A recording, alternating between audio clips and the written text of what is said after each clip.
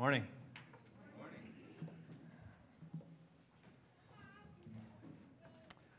Good morning. Welcome to this gathering of Anchor Church. My name is Joe. If it's your first time with us, I'm one of the pastors here for Anchor, and it's just a great privilege and honor for me to be able to come before you and to open God's Word with you today as we remember Advent, as we recognize the incarnation of Jesus and the great hope that we have in Him.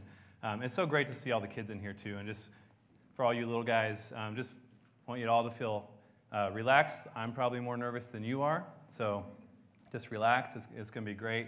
You got to move around. That's okay. It won't distract me. But it's really great to have you all in here with us as we hear from God's Word. And as a church, that it's important for us to know, whether we're young or old, that God does have something to say to us in His Word. And so I just invite you to listen for what God would have to say to you today as we get started. So I'm going to pray and ask God to help us in that, and then we'll begin. Father, thank you for this day. Thank you for your everlasting love. Thank you that you are the one who has made the promise to save us.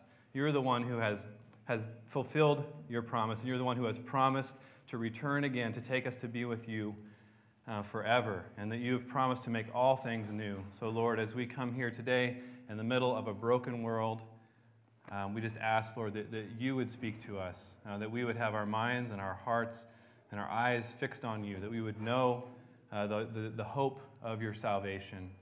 And Lord, I just pray for any here who doesn't know you, who hasn't turned from their sins and turned to you and found your mercy and your grace. I just pray that they would hear that you are a good and loving Father, and that you welcome them, you invite them to come to you. And for all of us, Lord, I just pray that we would hear what you have for us to hear as your people. I ask it in Jesus' name. Amen. So earlier this year, there was a time when they said, the news said that the Northern Lights, the Aurora Borealis, was going to be visible from the Seattle area. So that was something that I've seen 10 or so years ago by myself, without my family, and it was an amazing experience, and so I wanted my kids to have this experience if possible. So we decided that we were going to go try to look for the Northern Lights. And so we got in the car at about 10:30 p.m. on a Friday night, and we drove like way out to, I don't even know, I just started driving out, trying to get away from the city lights.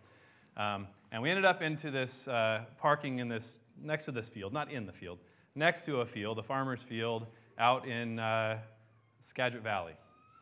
And then we sat, and we were facing the north, and we sat in the car, and then we got out of the car, and we kind of ran around, doing stuff. And we waited, and we waited, and we waited, and we never saw the Aurora Borealis. A couple times we saw something that we thought might be, but it wasn't. And it was an amazing, wonderful evening, and we drove home at like 1:30 a.m. or 2 or something ridiculous, and everybody was excited, and we had a great time.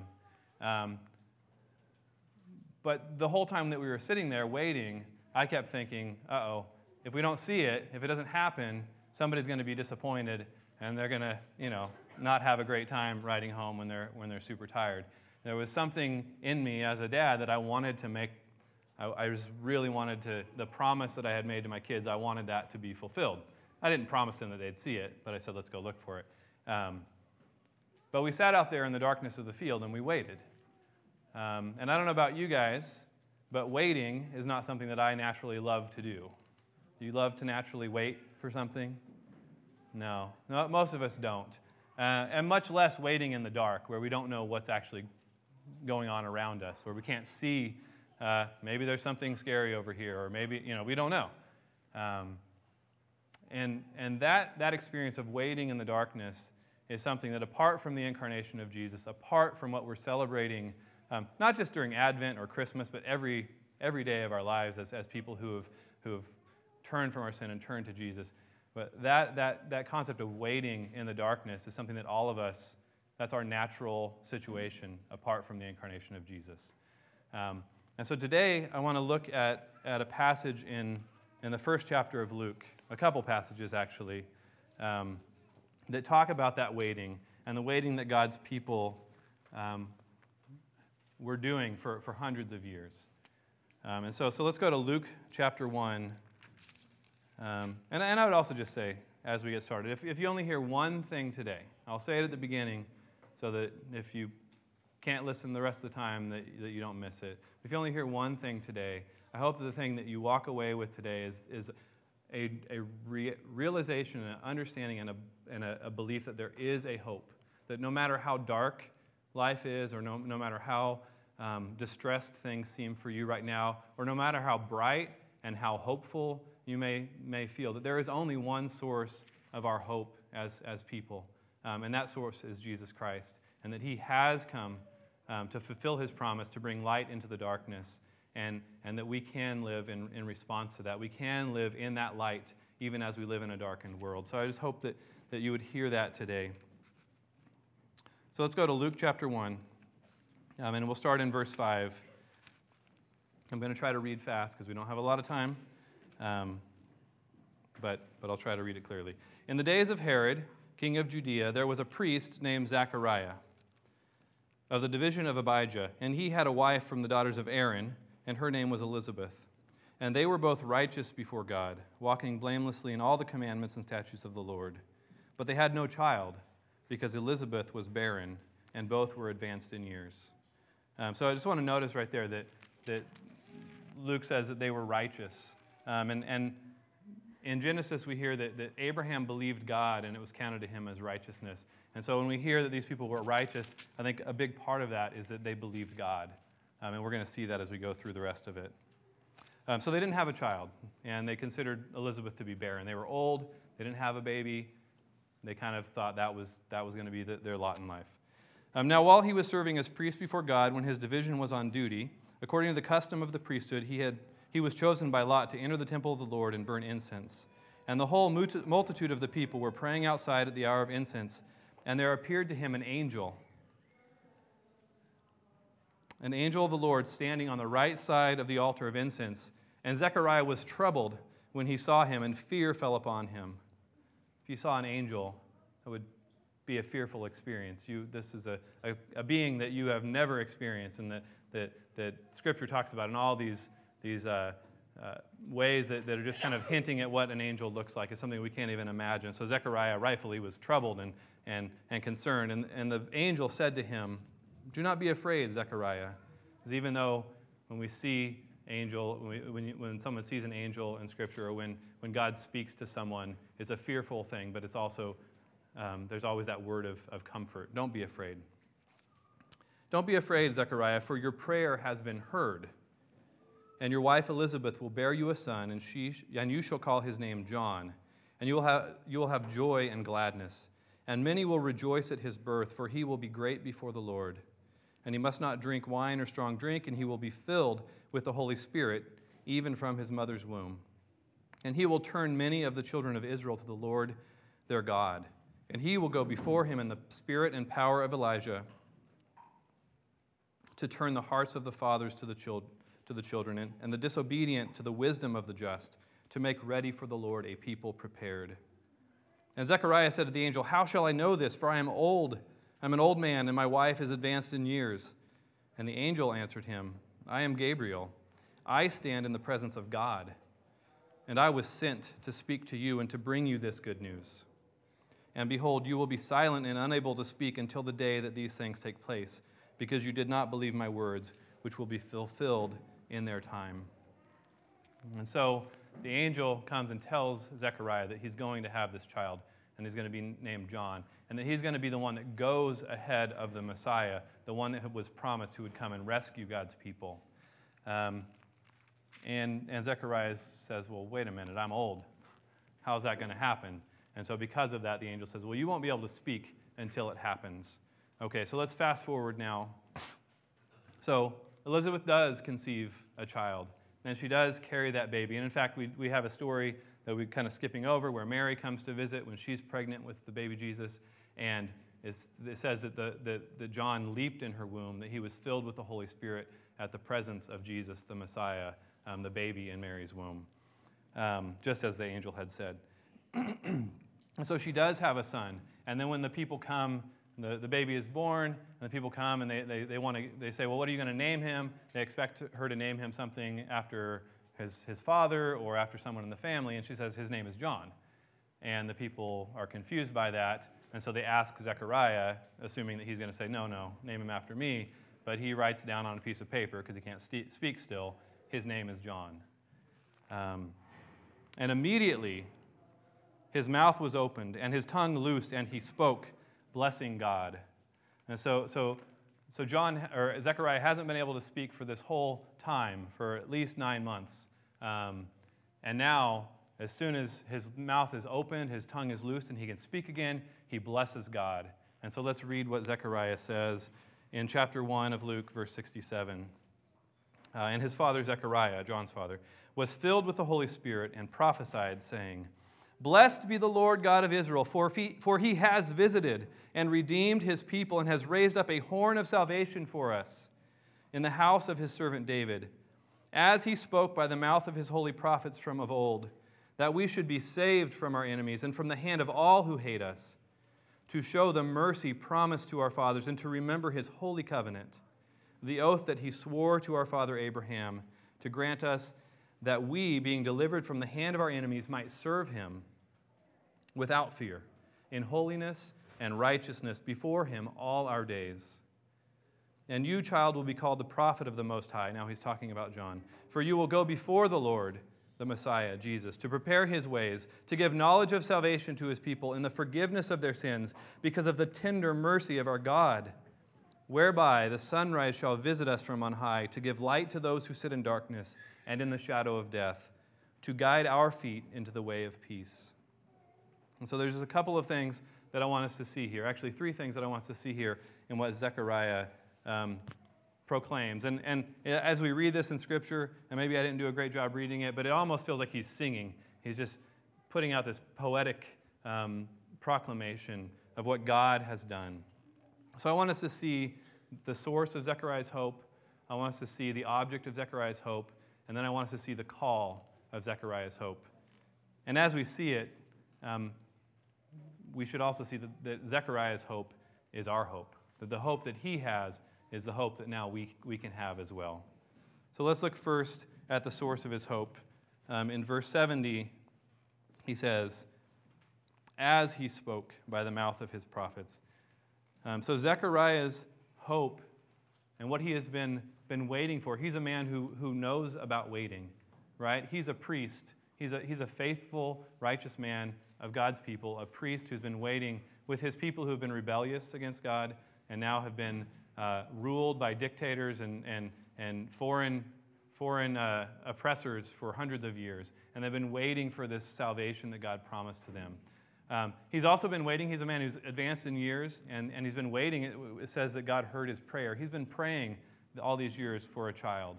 And so he's waited in that way. And now, even immediately, he's been waiting because he hasn't been able to speak. He's been waiting to speak and say what God had said to him, what God was doing. But his hope, the source of his hope, is God's own word. God is the one who has said what he will do. And so that's where Zechariah's hope is founded and rooted and anchored. As he spoke by the mouth of his holy prophets of old. And as Eric mentioned earlier, throughout the Old Testament, from Genesis on, we have prophets who say, there's one coming. God's making this promise. God's going to save his people. God's going to come and rescue us. God will visit us. And we see that in Isaiah that we read from. We see that in Jeremiah. We see it in Micah and Hosea and many others. And you can look those up at home, and it's awesome to see all the promises that God made and has fulfilled. He also says that his hope is also rooted in God's covenant. So God himself made a binding promise with Abraham. And the amazing thing about the covenant that God made with Abraham is that God was the one who fulfilled it. Usually with a covenant in those times, both sides would have their responsibilities to fulfill, and the lesser of the parties would have obligations to the greater. And yet in the situation of God and Abraham, God, who is the greater, made the promise that he would fulfill it, and God is the one who fulfills the requirement of the covenant. And that's obviously important as we learn about Jesus more. So God's own word is the source of our hope. As people who live in a fallen world, it can be very, very easy for us to get distracted from the reality of what God has said. It can be very easy for us to believe that things aren't going to be the way that God said, because if we are always focused on what we see around us, it's very easy for us to lose hope and lose heart. But we have God's word. He's given us his word. He's given us his word in his scriptures and his prophets. He's given us his word in his covenant. And then we'll see the object of our hope. He's also given us his word in a new way. So in verse 68, Zechariah says, "Blessed be the Lord God of Israel, for he has visited and redeemed his people." And notice that's the past tense. He has visited and redeemed. Zechariah believes God, trusts God, and knows that when God says he will do something, that he will do it. And so when God said that you're going to have a son, and that son is going to be the one who prepares the way for the Messiah, he believed it. And so he can say it as if it's done, even though Jesus hasn't been born yet at this point. God has visited and has redeemed. And so that visiting and that redemption, that redeeming, those are two concepts that I just want us to learn a little bit more about, especially in this Advent season. So the visiting refers to the fact that God didn't just send someone, a spokesperson like he had done with the prophets, but God himself visited people. God himself became a man in the person of Jesus. Jesus, who is the eternal Son of God, became a man, humbled himself, and became fully obedient. Jesus, fully God, fully man. That's what we talk about. That's what we mean when we say the incarnation, that God became a man. So God visited us. In John, it says that in the beginning was the Word, and the Word was with God, and the Word was God, and the Word became flesh and dwelt among us. So Jesus is God's Word. Jesus is God's Word in flesh. Jesus is God's Word visiting us as a man. And that man, Jesus, who was fully God, he died willingly in our place. And he died in our place to deliver us from the power and the penalty of sin and to bring us back to God. So he himself, Jesus, is our peace. God himself, Jesus, God's Word made flesh, is the object of our hope. He's the fulfillment of all God's promises to visit, to save, to forgive, to redeem his people. And it is to redeem a people for himself. And we're going to see later a people for his own possession that belongs to him. Okay, then the third thing I want to see is the call of our hope. And the hope of the gospel calls us to respond by living in a new way. And Zechariah talks about this in verse 77, to give knowledge of salvation. This is what John is preparing people for. He's going to go before the Lord to prepare his ways, to give knowledge of salvation to his people in the forgiveness of their sins. John was sent to preach repentance. He was sent to tell people, the king is coming. Repent, turn from your sin, and turn to God, and prepare yourself for him. And then Jesus came. After John, Jesus came, and he began preaching. And I believe it's in Mark's gospel. It says he began preaching, the kingdom of heaven is at hand. Repent and believe the gospel. So the first command is to repent, to turn from our sin and turn to God, and believe the gospel. Believe the reality that God himself has come in human flesh in Jesus. So when we repent, we recognize our rebellion, our sin against God, our separation from God because of our sin. But then we recognize his mercy, as Zechariah goes on, because of the tender mercy of our God. We're forgiven because of God's mercy, not because of our goodness, not because we did anything. In fact, our repentance is a gift of God, that he calls us and we recognize our sin and turn to him. It's a gift of God.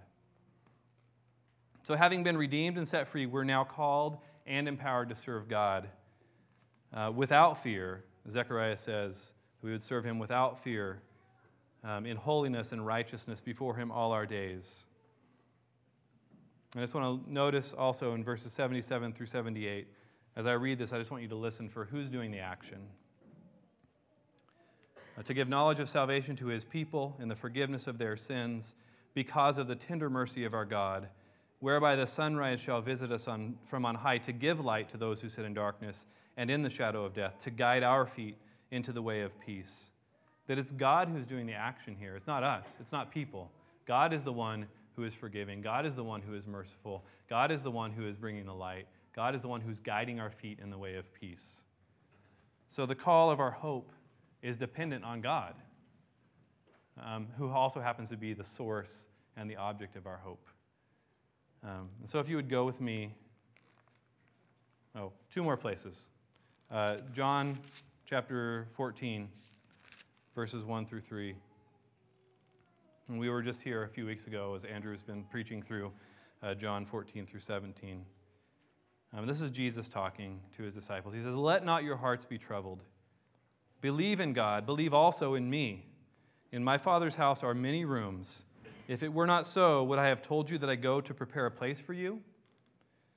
And if I go and prepare a place for you, I will come again and will take you to myself, that where I am, you may also be."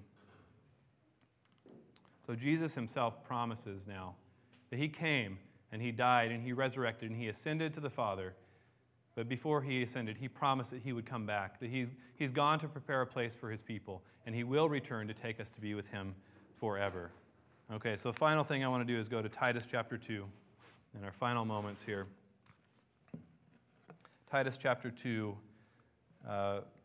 verses 11 through 14.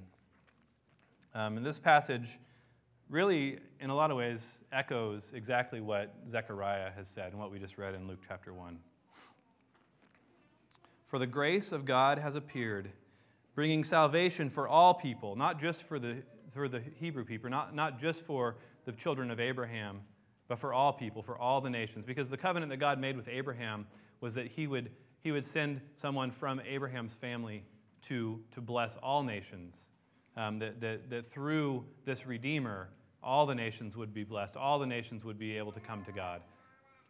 So the grace of God has appeared, bringing salvation for all people, training us to renounce ungodliness and worldly passions, and to live self-controlled, upright, and godly lives in the present age, waiting for our blessed hope, the appearing of the glory of our great God and Savior, Jesus Christ, who gave himself for us to redeem us from all lawlessness and to purify for himself a people for his own possession, who are zealous for good works. So we're still in that fallen world. We're still, in some senses, waiting, right? Jesus has ascended. He's gone to the Father. And we're waiting because he promised that he would come again. But we're not waiting in darkness.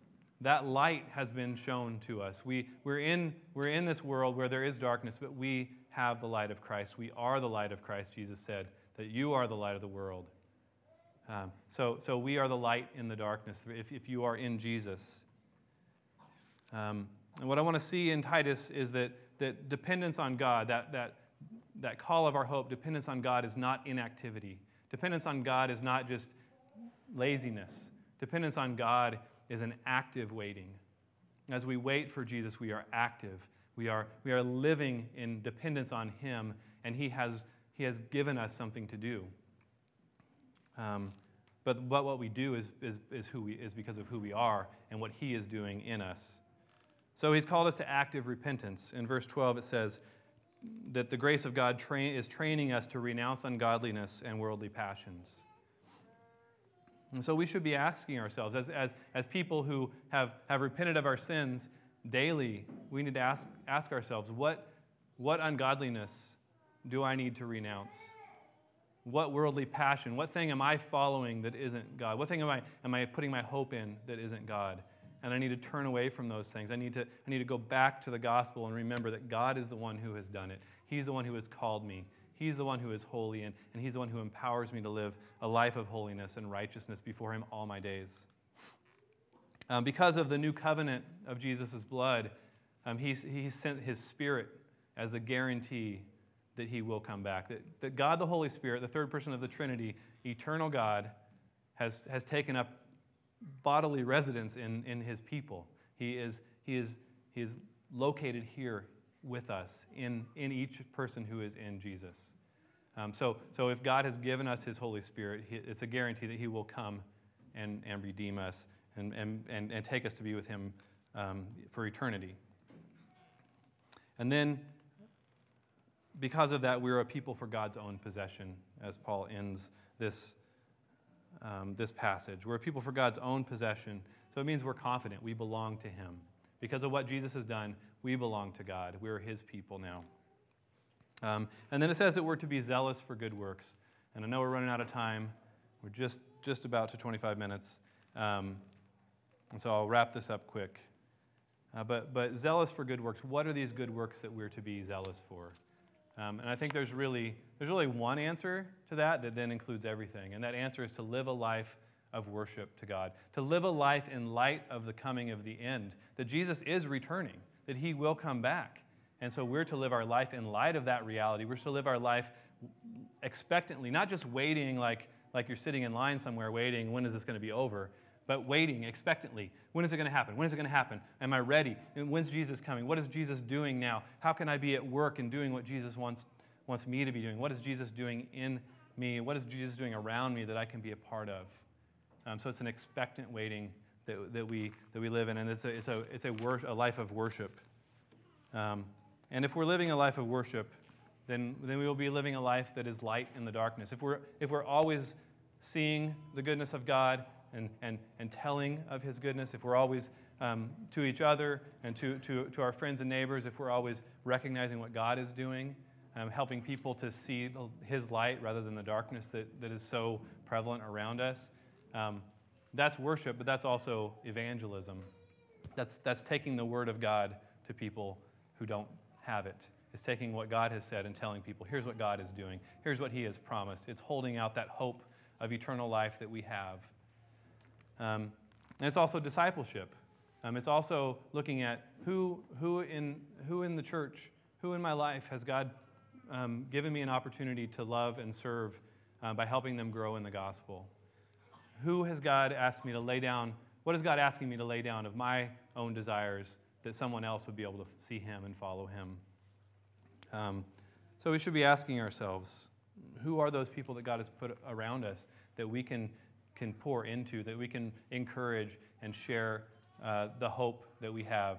Because I know for myself, it's very easy for me to lose sight of the hope that I have. And it's such a blessing that God gives his people, that those times where I'm feeling like the darkness is overwhelming, someone speaks the gospel to me, and it brings that light. It dispels the darkness. The light dispels the darkness for me.